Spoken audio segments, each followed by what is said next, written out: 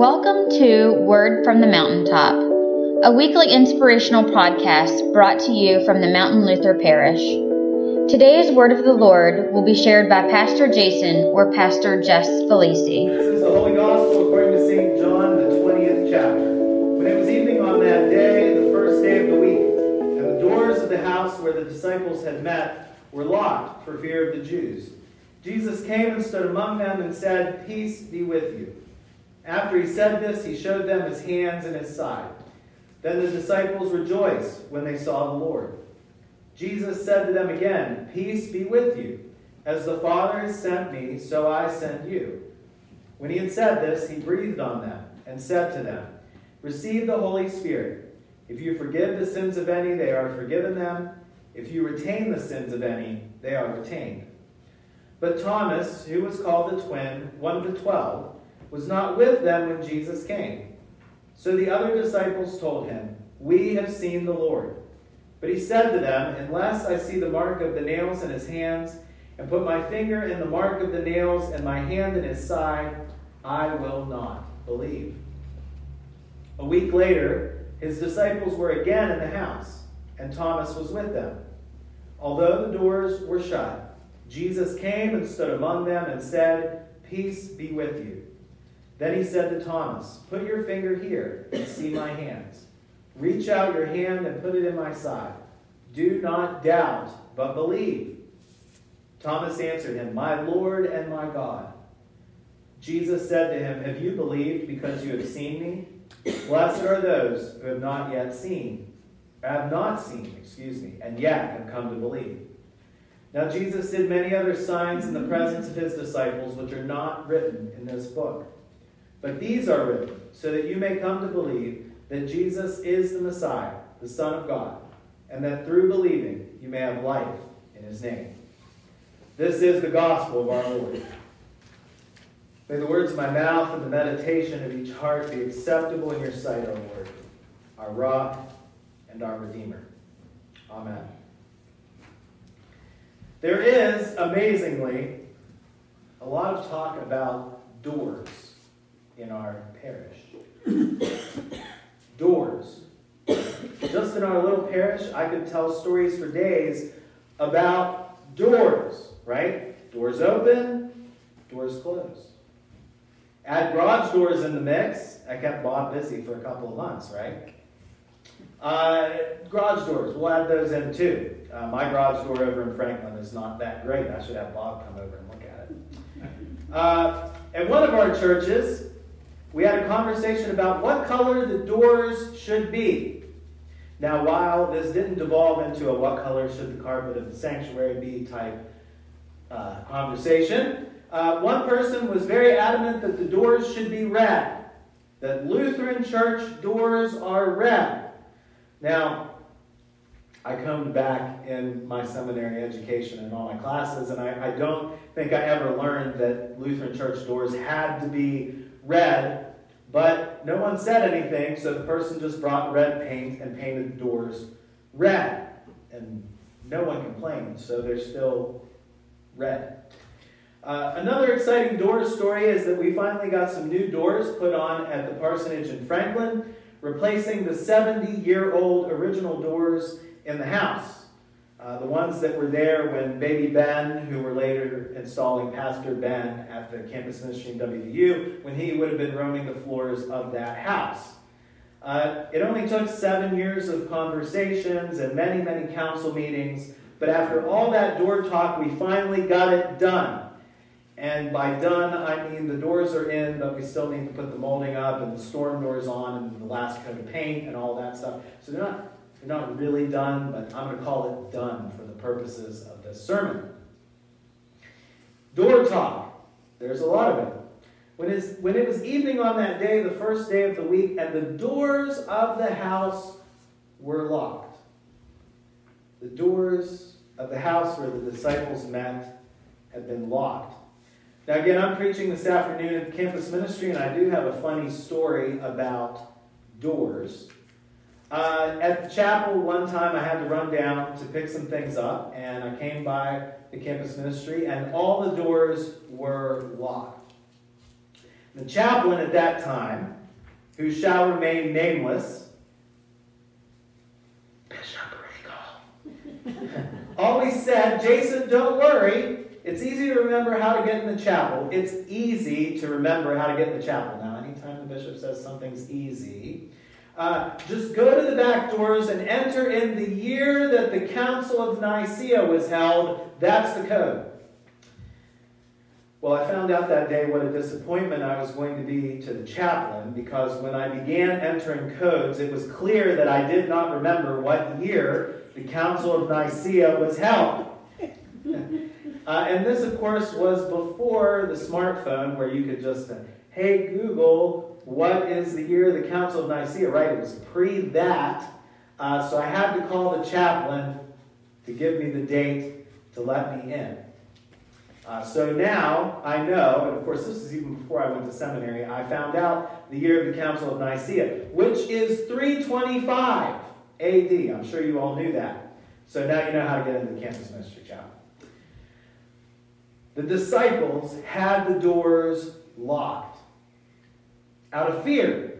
And that fear is such an important detail in this text. After all the joy that we experience in the Easter season, right? All the joy we celebrated last Sunday. So many flowers up here, you could smell them all the way out to the parking lot. The tomb's empty. The women are running to tell the story. Peter is running to see the grave clothes just lying there.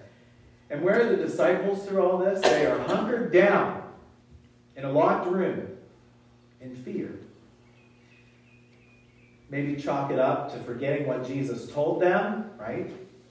On the third day, or the Son of Man is going to be crucified, he's going to die, and on the third day he's going to rise again. He said that like 3 to 5 times, right? Maybe they didn't trust that promise. Maybe they were afraid that they would be blamed for taking Jesus from the grave, right? Everybody was kind of worried about that. Somebody was going to get the blame. Who was going to get the blame?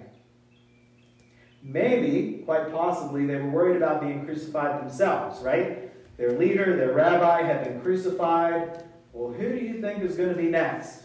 And probably the people that have been following him around for 3 years. At this point, the disciples are not singing, Jesus Christ is risen today. But Jesus does not need the door code to get in, right? He appears before them and says, peace be with you. He shows them his hands and his side, and the disciples rejoice that they have seen the Lord.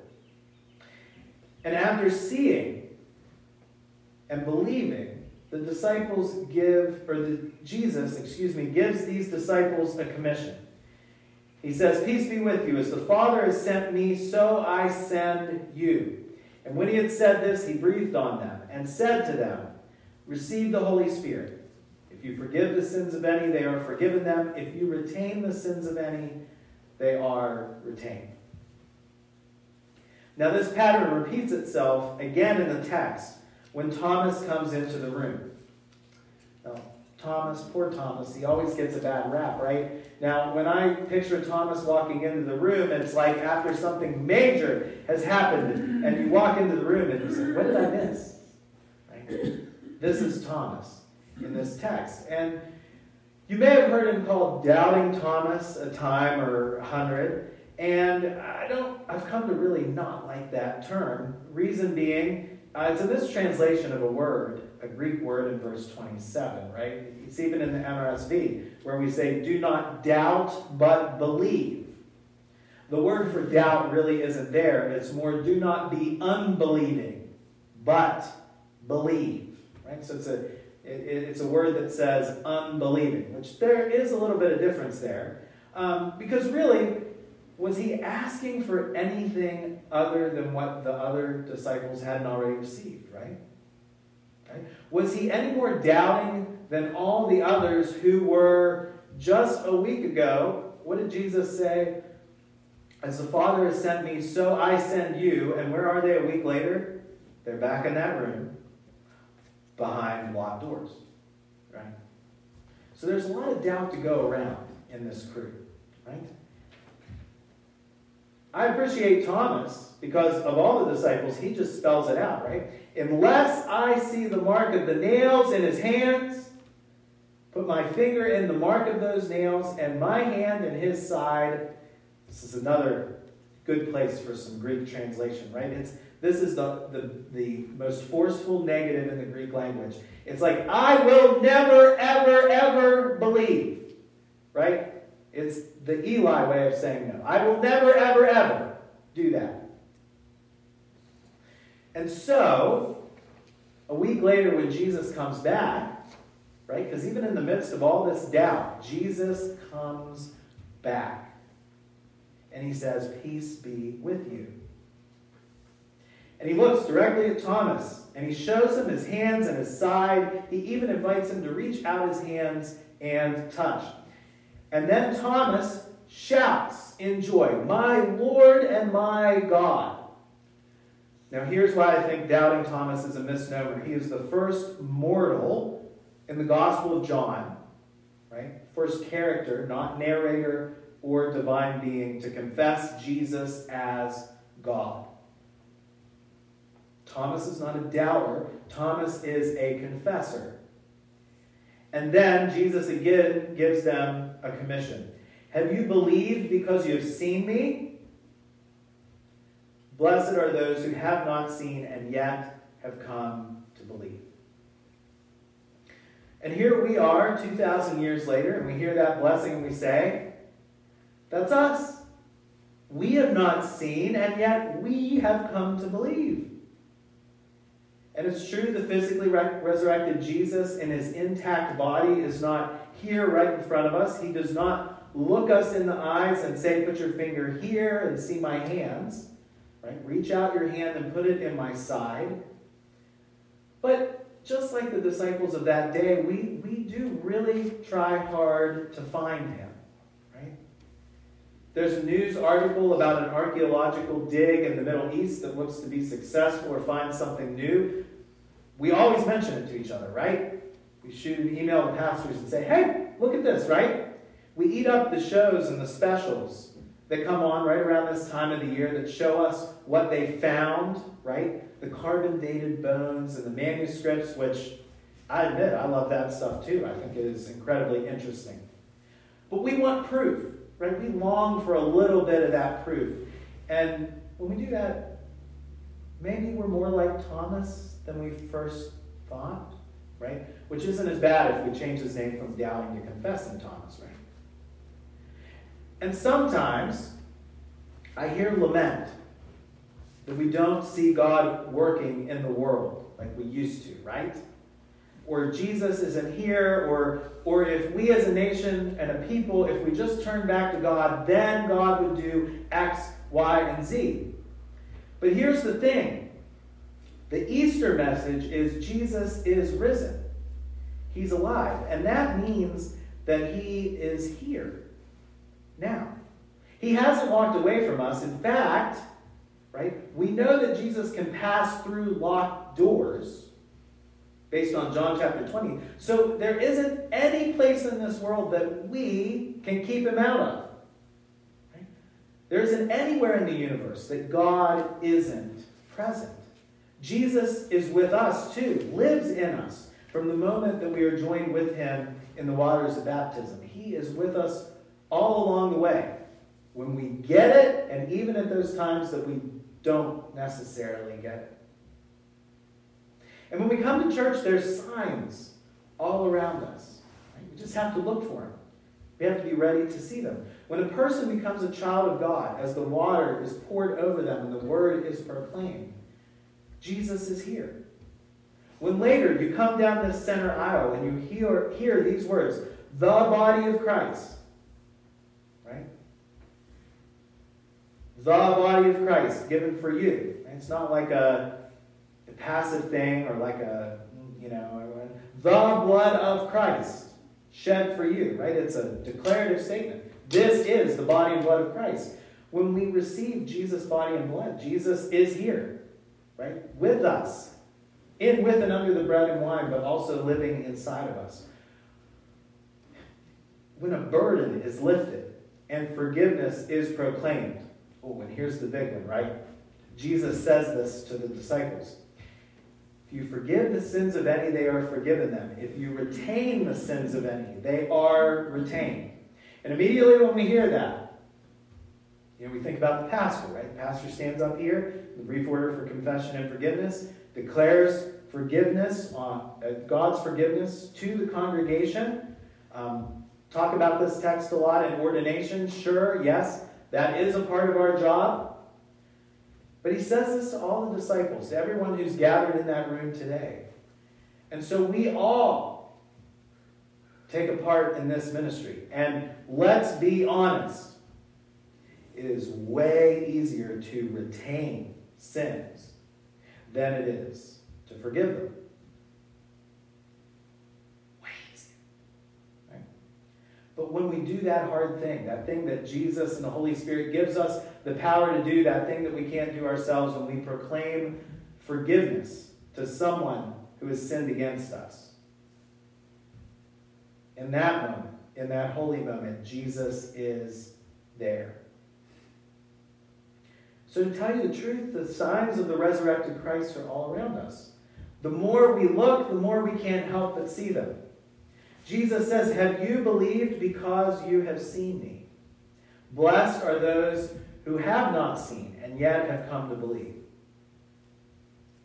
And so we, like the disciples, are sent. Right? The disciples kept gathering back into that locked house, and Jesus keeps sending them out to share the good news and to proclaim the forgiveness of sins in Jesus' name. We have received the Holy Spirit, who will guide and direct us and who will continue to show us the risen Christ in our midst. We have seen the Lord, and we believe. So let us share that news. So, as John writes, others may come to believe that Jesus is the Messiah, the Son of God, and that through believing, we may have life in his name. Thanks be to God. Amen.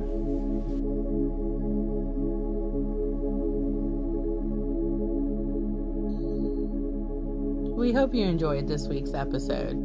And for further messages from our clergy, feel free to visit wordfromthemountaintop.org.